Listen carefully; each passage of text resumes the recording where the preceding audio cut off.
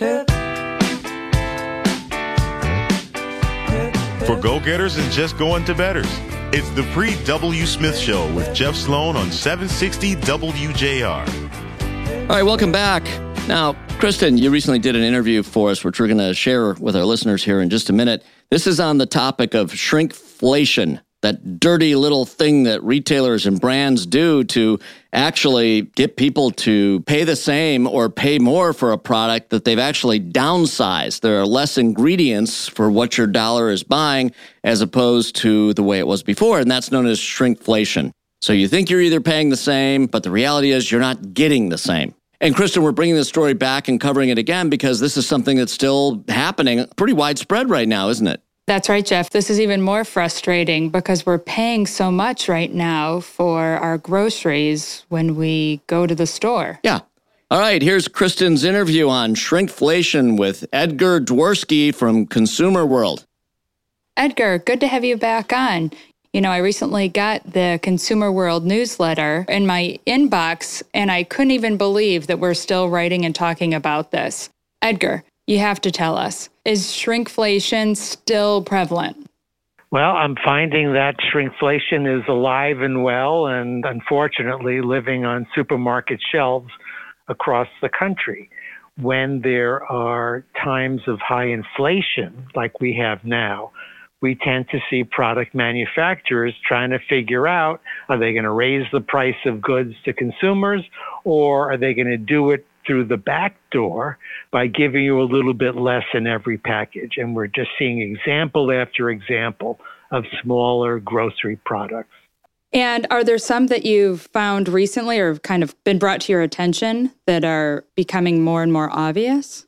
Well, it's not obvious, frankly, and that's kind of the trick because the packages look the same. So, for example, Bounty paper towels, each roll went from 98 sheets on a roll down to 90. So you lost 8%, 8 sheets on a roll. But when you pick up these big packages that have, 12 rolls in a bag, you're not going to notice the difference. I mean, if you had them side by side and lift up one, lift up the other, you'll feel the new ones are a little bit lighter.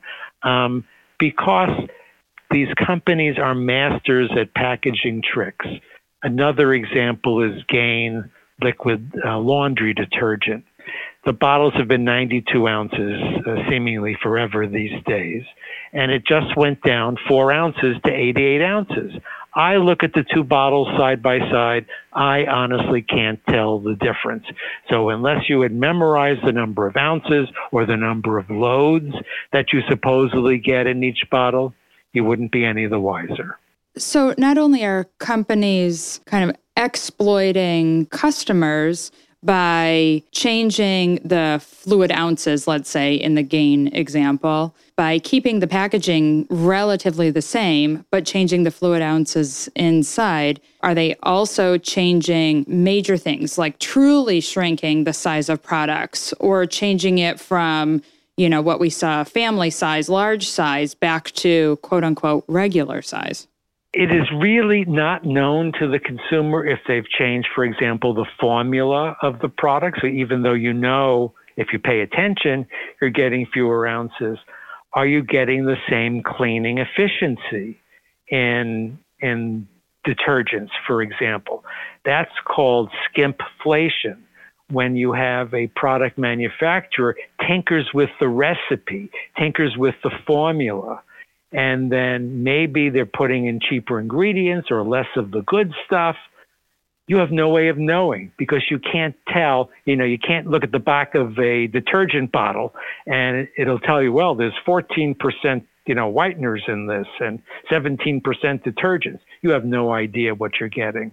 This is frustrating. How long have you realized that because you focus on this, unlike myself, who's just a consumer who goes in, like many people, I'm in a rush, I'm in the grocery store, I'm going through, I need to get my, things for my family.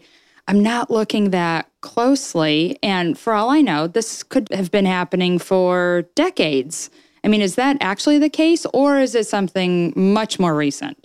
Well, shrinkflation is kind of a new term for what we always used to call downsizing. Downsizing has been going on since the days of the nickel candy bar. That's in the 1950s. I actually started following shrinking items back in the 1960s, when I was a teenager. And I saw Mr. Whipple on TV, and please don't squeeze the Charmin. And back then, Charmin had 650 sheets on a roll. Today, the super mega rolls of Charmin have around 350 sheets, 300 fewer. Yeah. And now let me ask you, what do you see or what do you foresee as the future of consumer protection and kind of the regulation of it here in the United States? Well, I will tell you, you'll probably never see a law here that says a manufacturer has to put some type of notification on the package to alert the consumer to a change in the net contents.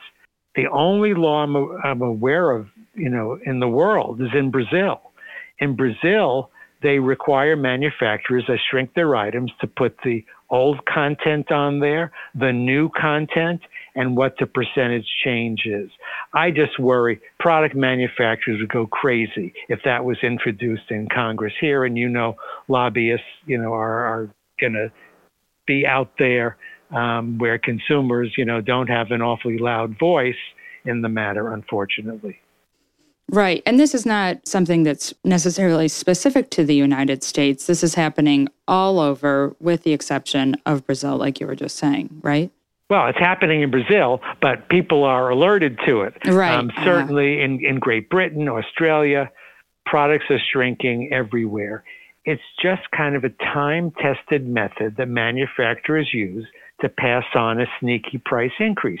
They know we as shoppers will notice a price increase if it's done directly. So if that orange juice used to be $2.99 and now it's $3.39, boy, consumers are going to notice. They may switch to another brand. But if they slyly take out a few ounces from the orange juice container, many consumers are not going to notice. Are there any kind of upcoming trends or emerging issues that you're seeing, kind of compiling on top of this shrinkflation? There's nothing really new. Things that historically were the big categories of shrinking products like paper goods and snack foods, it's still happening.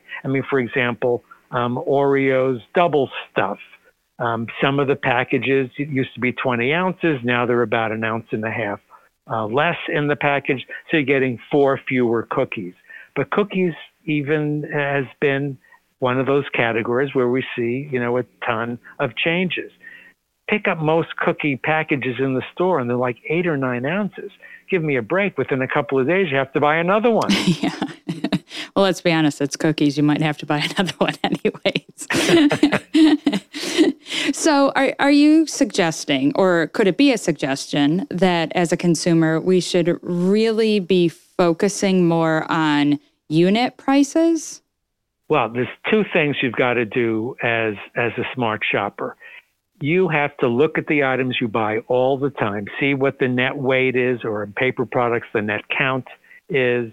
Memorize it. So when you go back to the store, double check. That's the only way you're going to know you're getting less for your money. Then you can take some action. You can look for a competing brand. You can switch to the store brand, which is usually the last one to change. Or as you suggest, take a look at the unit pricing label.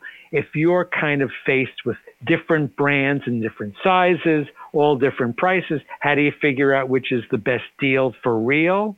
It's look at the unit price to see the price per ounce. Then you can find the best bargain. All right, Kristen, good job. Edgar, thank you. We're going to now head to a quick break. Back with more in a minute right here on the Pre-W. Smith Show.